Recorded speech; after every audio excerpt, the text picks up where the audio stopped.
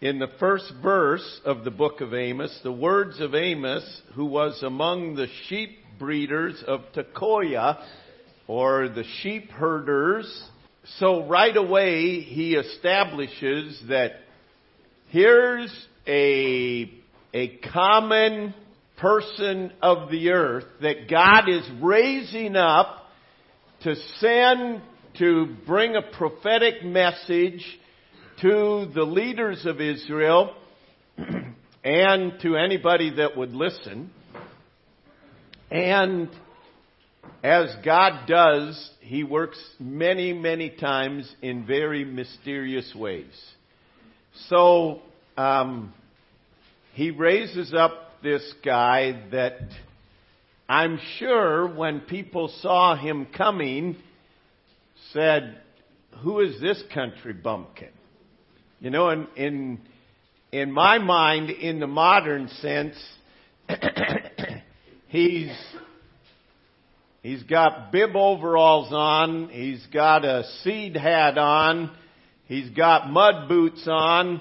I mean, he's one of us right here, okay? And he's from a small town outside of Jerusalem, and he's going to Jerusalem. I don't think we can even gather it's not like us from Chariton going to Des Moines to bring a message. It's even much more drastic than that.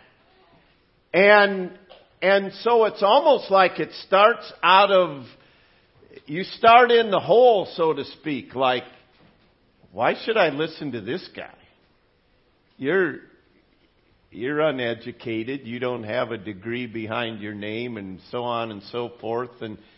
And yet God raised him up to bring a very, very important message, and messages of warning that he brought. If you turn to chapter 2, I want to begin reading in verse 4. And just to give you where we're at, Amos comes on the scene, and immediately he brings warnings of judgment for the peoples and the nations all around Israel. And you know how it is when someone else is getting in trouble and not you, it's easy to smugly say, "Yeah, they had it coming." You know, when you were a kid in school and the teacher called out somebody on the right of you and somebody on the left of you and didn't call you out, it was like, "Yeah, this is pretty good." And so the children of Israel were hearing all these warnings to the nations all around them. And then God raised up Amos to then bring it right to their heart. And in verse 4, "Thus says the Lord, for 3 transgressions of Judah and for 4. So right away now he's bringing it to Judah. "I will not turn away its punishment because they have despised the law of the Lord and have not kept His commandments. Their lies lead them astray, lies which their fathers followed. But I will send a fire upon Judah, and it shall devour the palaces of Jerusalem. Thus says the Lord, for 3 transgressions of Israel, and for 4, I will not turn away its punishment, because they sell the righteous for silver, and the poor for a pair of sandals. They pant after the dust of the earth, which is on the head of the poor, and pervert the way of the humble. A man and his father go into the same girl, to defile my holy name. They lie down by every altar on clothes taken in pledge, and drink the wine of the condemned in the house of their God. Yet it was I who destroyed the Amorite before them, whose height was like the height of the cedars, and he was as strong as the oaks. Yet I destroyed his fruit above his roots beneath. Also it was I who brought you up from the land of Egypt, and led you 40 years through the wilderness to possess the land of the Amorite. I raised up some of your sons as prophets, and some of your young men as Nazirites. Is it not so, O you children of Israel, says the Lord? But you gave the Nazirites wine to drink, and commanded the prophets, saying, do not prophesy. Behold, I am weighed down by you, as a cart full of sheaves is weighed down. Therefore flight shall perish from the swift. The strong shall not strengthen his power, nor shall the mighty deliver himself. He shall not stand who handles the bow. The swift of foot shall not escape, nor shall he who rides a horse deliver himself. The most courageous men of might shall flee naked in that day, says the Lord. So he brings down judgment upon Judah and Israel, God's chosen people, after he had given it to others. And there's a number of takeaways that I want to mention from this. And again, your studies tonight will go into deeper, more thorough study of this. But a number of takeaways. Number one, God is not limited in who he uses. Amos would not be the first pick. He is not one that the average person would say, there's the man that we want to go bring this message. But God has always been this way. Remember when David was chosen. Remember when various others. And in 1 Corinthians chapter 1, lest we get puffed up in who we are, that it's our wisdom that brought us to Christ and our knowledge, and God loved us because he saw great potential in us. In 1 Corinthians chapter 1 and verse 26, we read, for you see your calling, brethren, that not many wise according to the flesh, not many mighty, not many noble are called. But notice what God has chosen. God has chosen the foolish things of the world to put to shame the wise. And God has chosen the weak things of the world to put to shame the things that are mighty. And the base things of the world, the things which are despised has God chosen, and the things which are not, to bring to nothing the things that are, that no flesh should glory in his presence. So he says, God chooses the foolish and the weak and the basic, the plain, and the things that are even despised by mankind. And God does this that we can't glory in ourselves. That the glory would be to God. So anything that Amos did, it was not because, wow, he is an excellent speaker, or look at his legacy and his notoriety. And that ought to encourage every one of us, that God has called us to him. And even though he says, not many wise, not many noble, even though we aren't on the top of the echelon, so to speak, of what humanly people think, God is able to use us, because God is not limited in who he uses.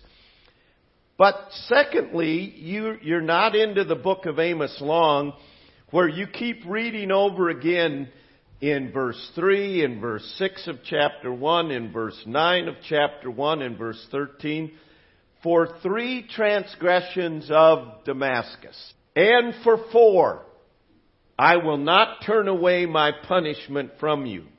So he keeps using this, for 3 transgressions and for 4, I will not turn away my punishment from you. That statement is a Jewish idiom that means an indefinite number has finally come to an end. That, okay, so to speak, the cup of God's wrath has been filled up. And now, because of that, punishment will come to you. So, we talk about the mercy of God. We talk about the long suffering of God. But the reality is, sometimes we act like it never ends. There is a limit to God's mercy and long suffering. Turn, if you would, to Proverbs chapter 1. God is very, very merciful. He is long suffering. But this message in the book of Amos, chapter 1 and 2 in particular, tells us that God's mercy does come to an end. There is a limit to God's mercy and long suffering. Notice Proverbs chapter 1 verse 23. Turn at my rebuke. Surely I will pour out my spirit on you. I will make my words known to you. Because I have called and you refused. I have stretched out my hand and no one regarded. Because you disdained all my counsel and would none of my rebuke, I also will laugh at your calamity. I will mock when your terror comes. When your terror comes like a storm and your destruction comes like a whirlwind, when distress and anguish come upon you, then they will call on me, but I will not answer. They will seek me diligently, but they will not find me, because they hated knowledge and did not choose the fear of the Lord. They would have none of my counsel and despised my every rebuke. Therefore, they shall eat the fruit of their own way and be filled to the full with their own fancies. For the turning away of the simple shall slay them, and the complacency of fools will destroy them. But whoever listens to me will dwell safely and will be secure without fear of evil. That paints a definite picture that God says there is a limit to my mercy and my long suffering. And He spells it out that I called and you wouldn't listen. You had nothing to do with my knowledge. You refused the fear of the Lord. He said, therefore you will call upon me and I'm not going to hear it. I'll let you have the fruit of your own ways. We don't like to think in that realm. We don't like to think in that light. But this is a message that isn't just unique in the Old Testament. In 2 Peter chapter 3, it says, God is not slack concerning His promises, but is long-suffering to usward, not willing that any should perish. But it goes on and says, He has promised that He will bring judgment. And just because He hasn't brought judgment doesn't mean He's ignored it. He is long-suffering so that people would come to repentance. But there is a limit to God's mercy and long-suffering. Go back to the book of Amos, chapter 2. The book of Amos again, chapter 2. And He brought the rebuke against Judah. He brought the rebuke against Israel. And then in verse 9, He starts listing how He has blessed Israel. He said, wasn't it I that destroyed the Ammonite? They were like giants before you. Wasn't it I that brought you up from the land of Egypt? And wasn't I that raised up your sons to be prophets? I'm the one that did all these things to you. Remember, He had just told them judgment is coming. And now He's reminding them that it was God that had blessed them abundantly, and it was easy for them to sit back in their blessing. They were in the blessing now. They were freed from their bondage in Babylon. Things were going well for them, and it was easy for them to think because they were favored of God that they would avoid judgment. The wealthy people of Israel were enjoying peace and prosperity, and they had grown complacent and were oppressing the poor. even selling them into slavery. And God said, you didn't mind when I warned of judgment of all the nations around you. But He said, I have blessed you abundantly. And the principle is, to whom much is given, much will be required. They were sitting there thinking, God has blessed us, and bring the judgment to the Edomites, and bring the judgment to those around us, those in Damascus. Bring the judgment to them. And then He brought it on to them personally. And it was severe judgment that God is bringing. And He's saying, because you are favored, it doesn't mean you're free from the judgment. And to understand, to whom much is given, much will be required. So, one of the things that we learn from the book of Amos is that God always judges sin.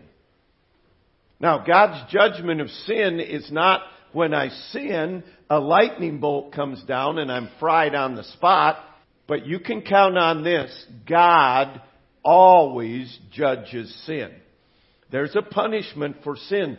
God's holiness and God's justice demands this. I don't remember when I first heard this verse, but it was somewhere along the line pretty entrenched in my mind. Be sure your sin will find you out. Be sure your sin will find you out. You can fool some of the people some of the time, and you can fool all the people some of the time, but we can't fool God. And it's easy for us to think of the fact God is going to judge sin, and these wicked people doing all these wicked things, and the evil going on in the world. God's going to judge sin. But we need to realize that God is also going to deal with the sin in our life. And God always judges sin, and no man or power can stop the judgment of God. Chapter 2 that we read, at the end of it, He said, you are going to flee, but the strong are not going to avoid it. The mighty cannot deliver himself. He who is an expert with the bow, that's not going to help him. He who is the swiftest of foot, the fastest among you, you're not going to escape the judgment. He who has horses to ride, and they are at his beck and call, that is not going to help. And he concludes in verse 16, the most courageous men of might shall flee naked in that day. When God's judgment comes, there is no stopping it. There is no resisting it. There is no getting victory over it apart from Christ alone. You can run from it, but you cannot hide from it. You cannot fight it. You cannot stop it. No man or power can stop the judgment of God. So God is going to bring judgment to sin. And every one of us will answer to God. There are certain things in life. You were brought on the scene by God. You didn't decide when you would be born. You had nothing to do with it. This is all God's doing. And it's unavoidable. Hebrews 9:27 says, it is appointed unto man once to die, and after this the judgment. Every person, apart from Jesus Christ, who has lived, has died. It's guaranteed. And after this, the judgment. And he tells us, when we are before God, Hebrews 4:13, all things are naked and open before God. There is nothing hidden from Him. And Romans 14:12 says, every one of us must give an account of himself to God. I don't know when you have been called in to various situations to give account of yourself to God. If you've been audited, not account of yourself to God, account of yourself to some authority. When you've been audited by the IRS, you are called to give an account of yourself. And it is a intense, it is a fear-racking accounting. Those of you that have been audited by the IRS know that. I mean, they have access to everything. And if you haven't been, blessings to you, okay? But when you're called to give an account, it is like, whoa. The IRS is nothing compared to giving an account to God. And every one of us will answer to God. But I want to make this more personal. Yeah, every one of us will answer to God, but realize I will answer to God. Amos's announcements are, judgment is coming. And I will answer to God. And there's two judgments that what you do in this life will determine which judgment you will stand before. God judges sin in this life, but not always. Sometimes it is through eternity. There are people that, quote unquote, get by with sin. But they don't get by with sin because they're going to stand before God. But the sin problem is something every one of us have to deal with. If we claim the death, burial, and resurrection of Jesus Christ as payment for our sin, that He took our place, then our sins are forgiven, but we will still stand before the judgment seat of Christ. Turn, if you would, to 2 Corinthians chapter 5. 2 Corinthians chapter 5. 2 Corinthians chapter 5. And notice verse 10.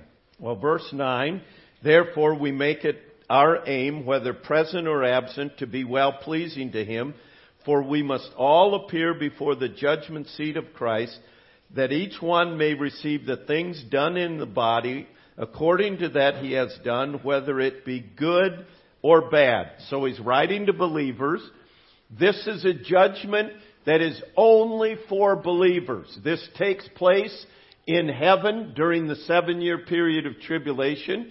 It's not a judgment of whether you get into heaven. It is a judgment on what you did with Jesus Christ after you trusted Him. Turn to 1 Corinthians chapter 3. 1 Corinthians chapter 3. And notice verse 11. 1 Corinthians chapter 3 and verse 11. For no other foundation can anyone lay than that is laid, which is Jesus Christ. Now, if anyone builds on this foundation, so the foundation, you have Christ in your life. If you build on this foundation with gold, silver, and precious stone, or wood, hay, and straw, each one's work will become clear. For the day will declare it, because it will be revealed by fire, and the fire will test each one's work of what sort it is. If anyone's work which he has built on it endures, he will receive a reward. If anyone's work is burned, he will suffer loss, but he himself will be saved, yet so as by fire. So, he paints the picture. The foundation is laid. These are believers, Jesus Christ. After you came to know Christ, you had an option of building materials. Gold, silver, and precious stone, righteous things done for God's honor and glory. Our memory verse, whatever you do, do it heartily as to the Lord, not to men. That's not the memory verse, but it's right in that passage. Everything we do ought to be for God. That's gold, silver, and precious stone.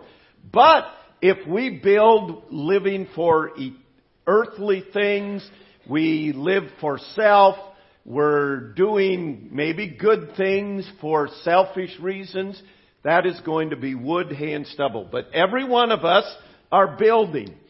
And our building is then going to be put in a fire. And whatever comes out of that fire, gold, silver, and precious stone are purified by fire. Whatever comes out of that fire will receive a reward. Whatever isn't is gone. And it will be suffer loss. They will be saved, it says, but so as by fire. Saved, and that's it. And you might say, I'll be just happy to be saved. No, you won't. The shame to stand before God and say, the gift of your Son that you gave me, I only took it to save me, and that is all I was concerned about. You cannot imagine the shame that there will be. And that day is coming for every one of us here today that are believers. And it ought to, the next verse we didn't read, knowing therefore the terror of the Lord, we persuade men. The awesome intrepidation of standing before God, and then, I'm always amazed at brush piles. You put a match to them and poof, how quickly they're gone. I don't want to be standing and looking at my life's work and have it gone. You think about it, so much of our life will be gone. That's the one judgment. But there's another judgment. Turn to Revelation chapter 20. This first judgment is for believers only. Those who have trusted Christ for the forgiveness of sins. This judgment, the great white throne judgment, we read about in Revelation 20 verse 11. Then I saw a great white throne and him who sat on it, from whose face the earth and the heaven fled away, and there was found no place for them. And I saw the dead, small and great, standing before God, and books were opened. And another book was opened, which is the book of life. And the dead were judged according to their works by the things which were written in the books. The sea gave up the dead who were in it, and death and Hades delivered up the dead who were in them, and they were judged, each one according to his works. Then death and Hades were cast into the lake of fire. This is the second death, and anyone not found written in the book of life was cast into the lake of fire.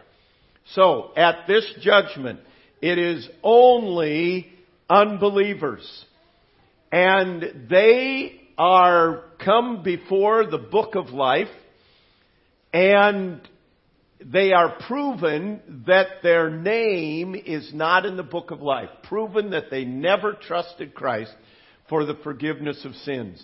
And he said, many will say to me in that day, Lord, Lord, we did many wonderful works. We cast out devils. We did all these wonderful things. And he will say, I never knew you. You never belonged to me. Depart from me, ye that work iniquity, into the lake of fire. This is the judgment of sin on individuals whose sin was never forgiven through Jesus Christ. God always judges sin, either in eternity in the lake of fire or forgiven by the blood of Jesus Christ. And God judges, those are the eternal judgments. God judges sin in this life alone. But the day is coming that it will be revealed what I really am. He said many in that day will have fooled people. And others would have testified, yeah, they're a believer. But he said, their name has never been put in the Lamb's book of life. They never manifested fruit of eternal life. And superficial religion will be exposed. The sad part, it's too late. Those are the judgments. Of course, God deals with consequences of sin in this life. But we must realize that Christ alone can deal with my sin. My sin is either judged on the cross by the death of Jesus Christ and His resurrection, or it will be judged at the great white throne judgment when he says, and anyone not found written in the book of life was cast into the lake of fire. And the message of Amos is, judgment is coming. It is impartial. It's not just for the really, really wicked people. It's for God's chosen people. It is for all. There is judgment. And the message of Amos is, today is the day of repentance. Don't be, as it said in Proverbs, I called to you, but you wouldn't listen. You turned from my rebuke. You didn't choose the fear of the Lord. Repentance. J.I. Packer said, repentance is revising one's judgment and changing one's plan of action. Revising one's judgment. Everything's going along fine. Things are good. I'm okay. Wait a minute. I am going to give an account of myself to God. I'm revising my judgment. If I'm going to give an account of myself to God, I need to change some of these actions. I need to change. I need to make sure I am a child of God. I need to make sure I'm building with gold, silver, precious stone. I need to make sure my life isn't lived in vain. Revising one's judgments and changing one's plans. Repentance is just not turning to God and lightheartedly saying, I'm sorry. It is genuinely turning from sin to God. Repentance is costly. It cost Christ his life. And the reality is that Amos is saying is God will bring judgment across the board. He's impartial in his judgment. He always judges sin.